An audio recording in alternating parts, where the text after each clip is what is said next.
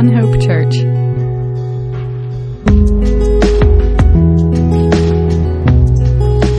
All right, good morning. Good to see you all here this morning. And those of you joining us online, welcome. Glad you're here.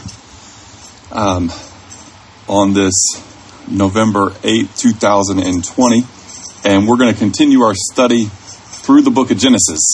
And this has just been, it's a great book. It's foundational. We really need to understand the book of Genesis in order to have a foundation, for the rest of the narrative, for the rest of Scripture. Obviously a person doesn't have to know all of that in order to know that they have fallen short of God's standards, that they need a Savior, that they need Jesus. But certainly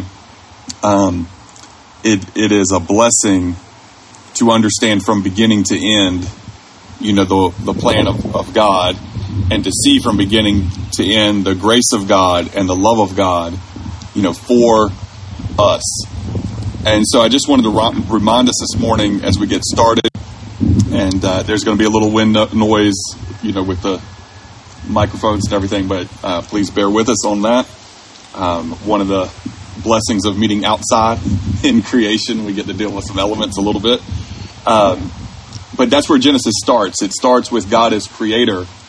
And this is hugely important because you are either here today because there is a God who intentionally created our universe and therefore intentionally created you and made you with a value, as the scripture says, making you in his image, giving you and every other human being an intrinsic value based on what God has said, not on your abilities or ethnicity or language or any of those things, but based on that God has made you in his image and has given you intrinsic value that no one can take away from you, so your identity can be in God and not in other things. Or you are here by some, random chance, and your life does not have a defined purpose or meaning or value, and you are therefore as disposable as anything else in our universe. You are just a random collection of atoms. Now, it's interesting. I've yet to find somebody who,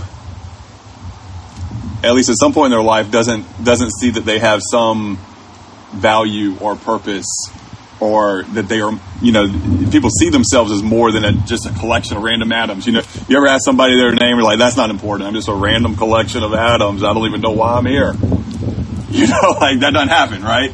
There's something we know about ourselves. And let's not deny that. And we also know this, that we know that even if we have different understandings or different agreements, everybody in this world still calls certain things right and other things wrong. There is a basic understanding of right and wrong. And we know that everything is not as it should be. We know that everything is not as it should be, and the scripture explains that to us as the fall of, Adam and Eve in disobedience to God, plunging the human race into sin. We've seen Noah, we've seen the Tower of Babel, and we have Abraham, who is called out that in him all the families of the earth will be blessed. And this is what we talked about last week, where Abraham is called by God in Genesis 12 to leave the false gods of his father, and to follow the true and living God, to depart from the land that he knew into a land that he didn't know, to take a step of faith, and to answer the call of God that was put on his life. And Abraham does so. Abraham leaves his father's house. He leaves his father's gods. And again, it's tremendously important because anyway, I just want to emphasize it again, especially if you didn't get to hear the message from last week. that whenever we are sharing with Jesus with people, many times we are asking them to leave the beliefs, the gods of their ancestors. But that's exactly what God asked Abraham to do. And also, if we go back far enough, we all have common ancestors that have followed the true and living God. Because we have Noah in common, and we have Adam in common, and Eve. And so that's our call. Is when somebody says, you're asking me to leave the gods of my fathers, yes, and to return to the ones that from the one God that they left. Now, this is where we go into today, and I'm going to summarize a little bit, because we have a good bit to read, but I'm going to do some summary, and you can go back again and read Genesis chapter 12 and 13 and 14. But let's go to Lord in prayer, and we'll get into the lesson for this morning. So, Heavenly Father, we come to you now. We thank you for the privilege to be here, to know you, God, to worship you in spirit and in truth, and we ask for your help. Thank you that you love us and that you care for us. And Lord, help us to know your truth and to live by it. Lord, we pray that our eyes would be fixed on you this morning, dear Jesus, the author and finisher of our faith. That, Jesus, you went to the cross on our behalf because of the sins that we have committed. And that you are true and holy and righteous. And we thank you for your great love for us, and that you are a risen Savior, and you are still the one true King of the universe. And we give all praise to you. In your name, Jesus. Amen. So in the second half of Genesis chapter 12, and this, again, parts of this I'm going to summarize for you. I do encourage you to go back and just read verse by verse, chapter by chapter, as that's generally our pattern, but we got a good bit to get through this morning. In the second half of Genesis 12, there's a famine where Abraham and Sarah are, and so they travel down to Egypt. And on the way, Abraham tells Sarah, listen, you're beautiful. We're going into this, we're going into Egypt. I'm afraid that they're going to kill me so that they can take you. And so I want you to lie. We're going to lie and say that you're my sister, not my wife. And that's what they do. And in that, Pharaoh treats Abraham, well. Sarah's put in, to kind of his household, though they, Pharaoh has, many wives, and it doesn't seem like has not taken her as a wife.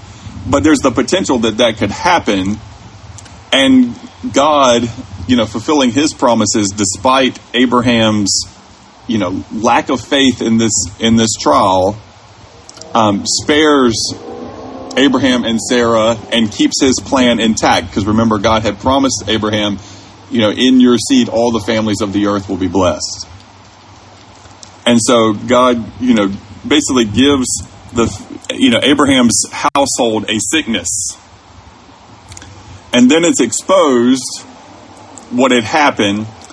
And Pharaoh basically says, go ahead and leave, take your stuff and go. And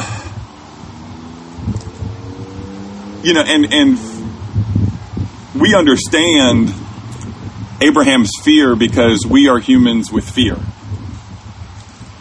And we have a propensity to avoid what we view as dangerous situations.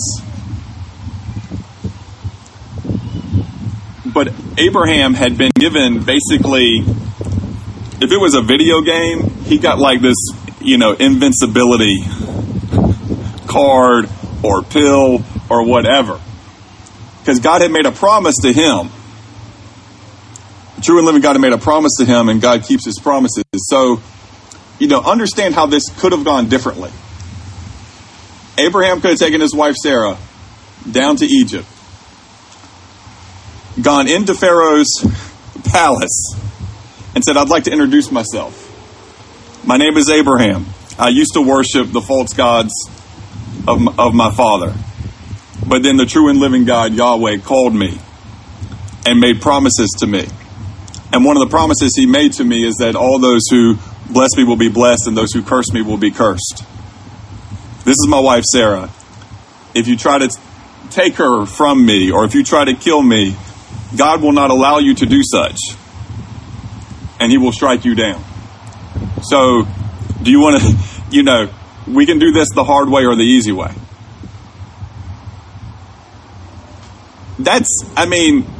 Abraham was given a promise by the true and living God and could have done that. But instead, he operates out of the fear in his own flesh. The fear in his own heart of what other people might do to him. Well, you might be thinking of this morning and say, but Chet, I've read the whole Bible, and, Abraham was given that promise, yes. And, other people are given certain promises about their longevity, like the Apostle John, but, no such promise has been made to me. Well, there's some folks that we can look at in the scripture there as well. Shadrach, Meshach, and Abednego are told, bow down to this idol or be thrown into the fiery furnace. And what is their response? Their response is, I'm not going to do it. You can throw me in the fiery furnace, and God may spare us. He may do some miraculous thing and spare our lives, or we might die in that furnace, but we're not bowing down. And God spares them. And you're like, okay, well, that's awesome. But what about, others like Stephen? Stephen gets actually stoned to death. Well, let's be reminded what Jesus told his disciples in Matthew chapter 10. He says, whatever I tell you in the dark, speak in the light. And what you hear in the ear, preach on the housetops. And do not fear those who kill the body, but cannot kill the soul. But rather fear him who is able to destroy both soul and body in hell. Jesus tells his disciples, listen, what I tell you now in our private conversations, I want you to go and shout it on the rooftops. And don't be afraid of those who can kill their body. And he let them know, some of them were going to die for their faith in Jesus. For their faith in him, some of them were going to lose their physical lives. But he says, don't worry about that. Don't fear. Don't live in fear.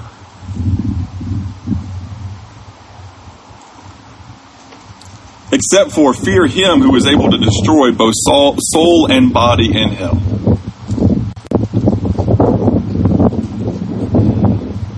And I want to say something to us this morning. Not to the false church, but to the true church of Jesus Christ. Those who really believe in him. It's like, Jesus, I trust you for my salvation, and you're my king. And that's real in the heart. Folks, well, if that's your condition, God is, saved you. You don't have to fear the judgment of God. You don't have to fear the wrath of God. That was taken on the cross by Jesus on your behalf. And you certainly don't have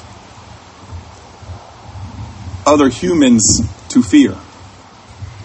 Because no one can touch you unless God is okay with it. And yes, God might be okay with it. Understand that. For his glory, for you to die at the hands of wicked people who would say, we'll kill you because you're a follower of Jesus. But what are you guaranteed? You are guaranteed already, regardless of whether that happens or not, as a follower of Jesus, are guaranteed that this mortal body that's only going to last a short time anyway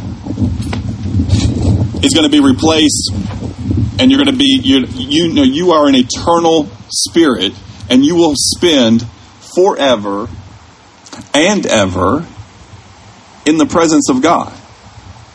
So again, what do you have to fear?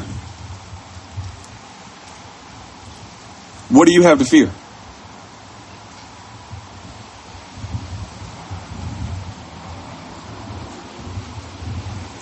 But the reality is that such a high percentage of the time, the true church of Jesus is terrified and lives a terrified life. The average follower of Jesus, a true, legitimate follower of Jesus, is walking around in fear so often. Fear of, if these people know I'm a follower of Jesus, how will they view me or treat me? Fear of academic consequences in class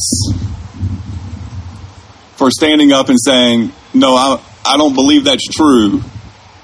And as a follower of Jesus, let me tell you why I don't believe that's true. Fear of not getting a promotion at work. Fear of getting fired for speaking about Jesus. What did Jesus tell us? What I tell you in the dark, speak in the light. And what you hear in the ear, preach on the housetops. You see, we have a problem. And sometimes I have to own this problem as mine, as ashamed of it as I am. But I got to think seriously, are there some of my neighbors who who I've had conversations with, who I've talked with for, any length of time? Are there any of them have any lack of understanding about what I believe? Because if any of them do, that's a problem. That's a problem. There should be no question from my neighbors of what I believe. There should be no question among anybody I play ball with what I believe. There should be no question in your classes about what you believe. Dear students. There should be no question among your coworkers about what you believe. See, because if there's a question, what Jesus has told you in the ear, you've kept in your own heart and haven't shared it. Or is there an even greater disconnect? A disconnect of life. Where people looking at your life without saying words that they don't really see much difference. Look, if people can't tell the difference between followers of Jesus and just, average people in the world, what's going on? That's a problem. There should be some things that we just can't hide, folks. And if you're a follower of Jesus, being a follower of Jesus is something you shouldn't be able to hide. You should be worried they might find me out. Well, of course they're going to find me out. They're going to know from the get-go. If our identity is in Christ. You see, we have the ultimate invincibility card or power pill or whatever you want to say it is. If you're a follower of Jesus, you are actually invincible. And you carry around the power of God with you wherever you go. So if that's not being lived out, why is that? What's the issue? What's the problem? Well, I think that's where we have to get on our knees before King Jesus and confess the reality of our hearts and minds. We have to ask for strength and to be filled with the Holy Spirit.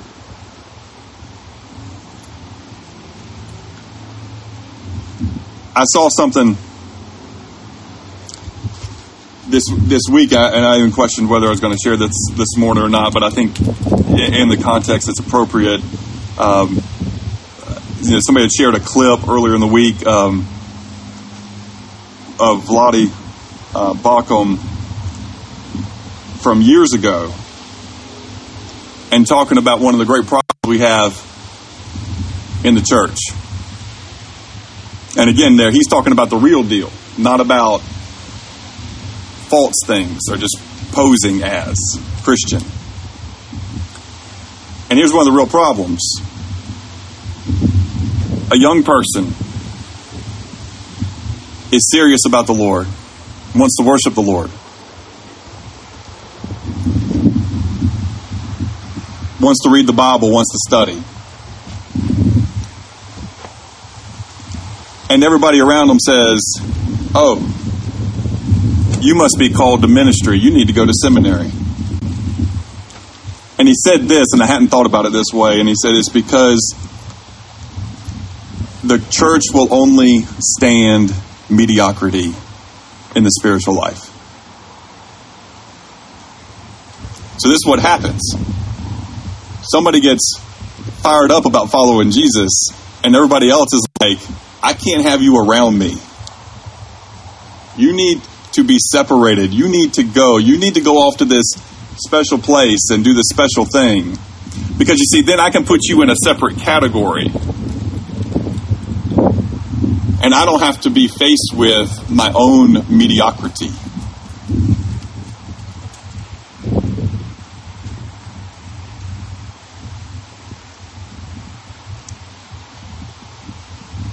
And he used an illustration about that. But just how ridiculous that is. How somebody, a young person in the church should be, I want to grow in my faith. And there should be tons of people in that church saying, "We can help you do that right here." And if the Lord has called you to full-time ministry, praise God. But if he's called you to the marketplace, there's going to be zero difference in your zeal for God. Zero difference in your zeal for God. If he calls you to a, just an ordinary job. Zero difference in your zeal for God.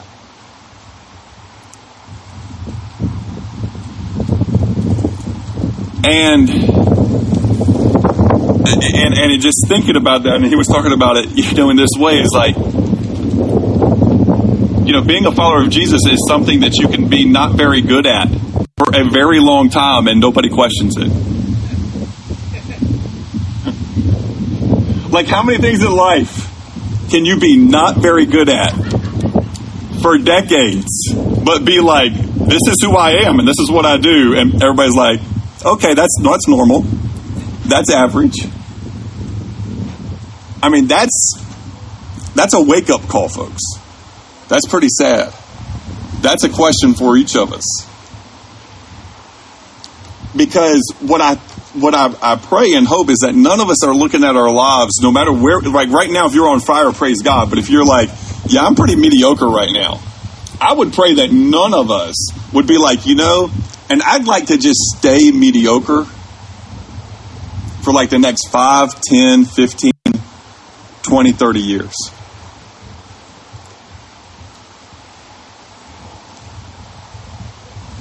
Well, how can we avoid that outcome?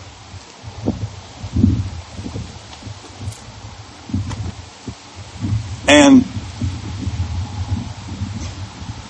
it actually is pretty simple. That's the thing about it, folks. We know the answer to that, right? Every one of you knows the answer. Because it's not complicated. To not live a mediocre Christian life, to not live a mediocre life in following Jesus, you only need two things.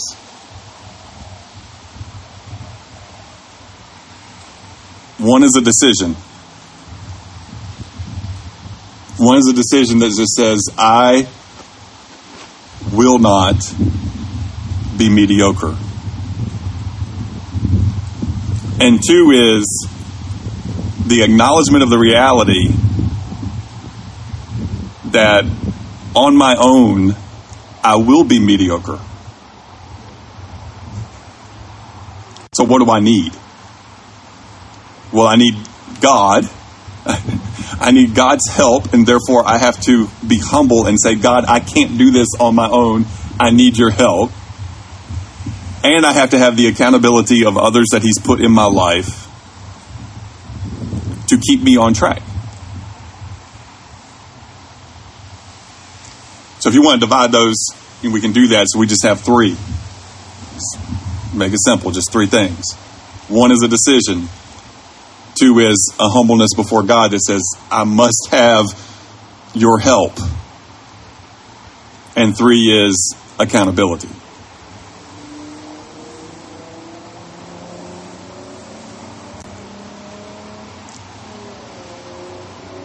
If you have those things, then you will do the other things that are, we'll do the other things that are necessary, right? Because what does that mean then? Like, what does that then, is that going to look like in life? It's going to mean that following Jesus is going, like spending time with Jesus is going to move way up on the priority list. And I don't want to hear any of us, myself included, say, I ain't got time for that.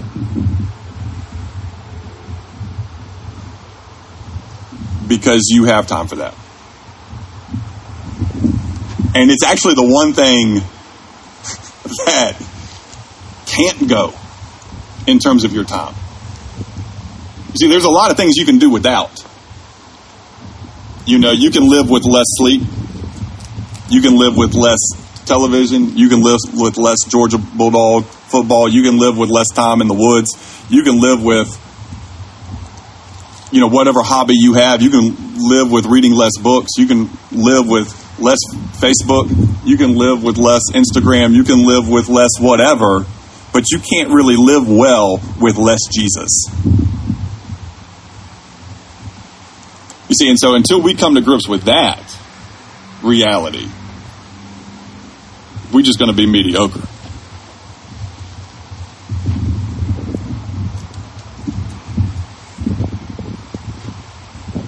And I apologize for the times where I am mediocre. There's times where I'm just mediocre or worse. And it's just not acceptable. And so I want to challenge every last one of us. This is whether you're, 75, 55, 45, 35, 25, 15, 5, whatever it is. I mean, as soon as start looking in the mirror and say, where am I? And how much time am I spending at the feet of Jesus? How much time am I spending in the Word? What are my true priorities?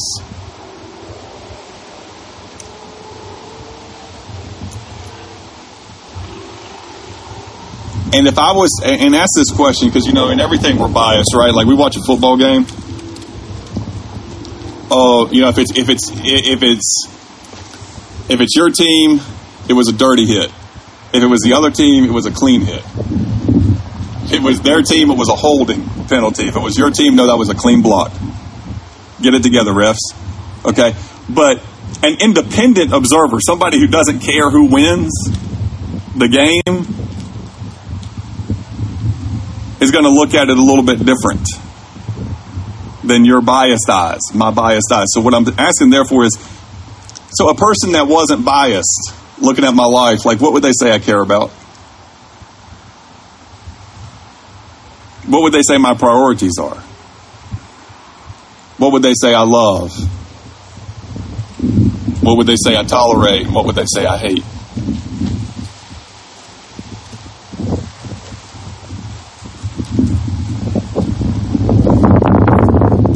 And here's the thing about it. Jesus is not a respecter of persons. God is not a respecter of persons. God is biased just if we believe in Him because we're His children. But at the same time, He's going to give a fair evaluation of where we're at. He's not going to sugarcoat the truth. He's going to tell us what's real and what's not real.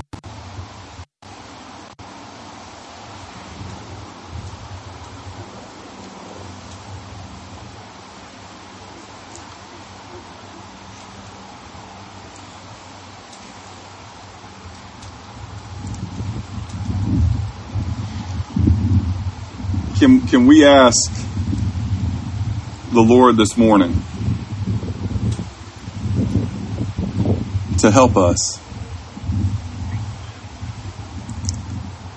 You see, folks, because when we hear the words of Jesus, whatever I tell you in the dark, speak in the light, and whatever you hear in the ear, preach on the housetops. And do not fear those who kill the body, but cannot kill the soul, but rather fear him who is able to destroy both soul and body in hell. Folks, that's a litmus test. That lets us know a lot. Maybe not everything, but it lets us know a lot, right?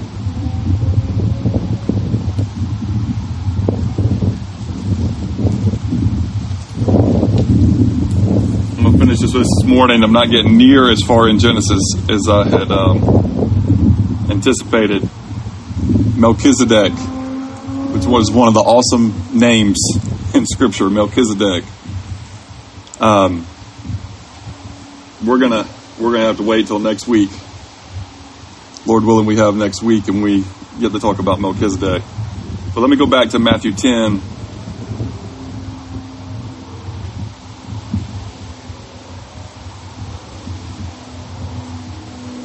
And there's, so much in Matthew 10, but verse 38 says, "And he who does not take his cross and follow after me is not worthy of me. He who finds his life will lose it, and he who loses his life for my sake will find it." May God help us to be willing to take up that cross daily and to lay our lives down. And that's not, folks, that's not just talking about like that one-time point decision. If you're one of the very few followers of Jesus, and, well, I don't want to say very few, but if you're, not a huge, I don't want to try to guess, percentages on those who've actually died for the name of Jesus. But in our context, it would be a pretty rare thing. Unless the Lord called you to someplace much more dangerous than Athens, Georgia. Let's just say that for right now. But it's about laying down our lives.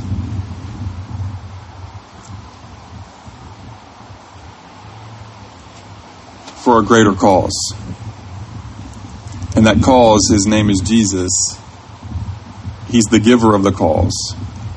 And the cause is to make disciples of everybody everywhere. And folks, I get it. Like, sometimes in our city, it can be hard to stand up for the name of Jesus when, a lot of people aren't interested in that. But you can do that here.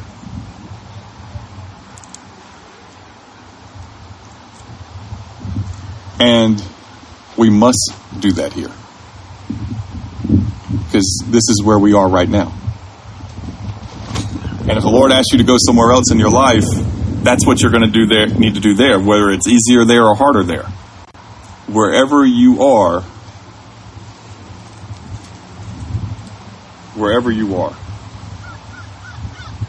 whatever I tell you in the dark, speak in the light, and what you hear in the ear, preach on the housetops.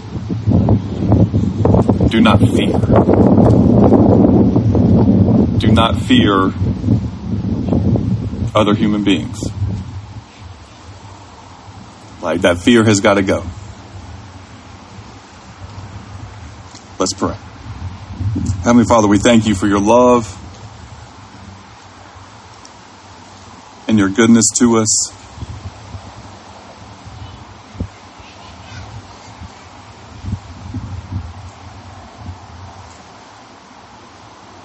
And God, based on how you made us in your image and how you valued us and how you sought our redemption, it was at the cost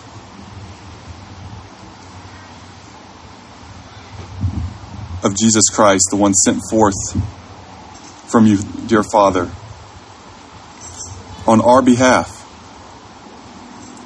to take our sin and our punishment. And now, those of us who know you, we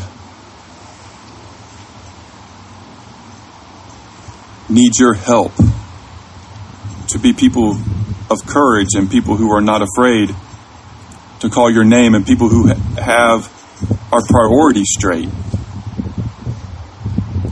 That Jesus, knowing you and making disciples would be our priorities.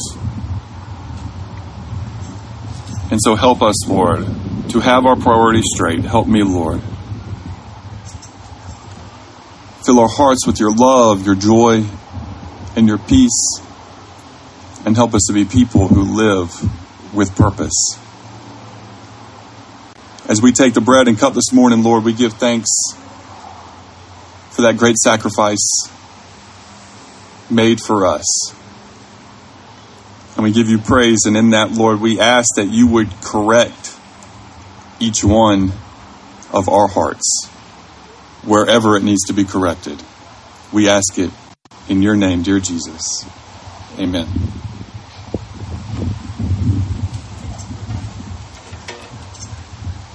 We'll set the bread and cup here. It's an individual, safe format. And we encourage you to take it this morning. If you know Jesus as your Savior, the Scripture instructs us to, make sure our hearts and minds are right, with the Lord before we take it. But then to take it, so you might have to confess, sin. But if you don't know the Lord and you're here this morning, you don't know Jesus as your Savior and as your King, we encourage you just to humble yourself and say, Lord, save me. He will. And then you can remember the one who has saved you and take that bread and that cup.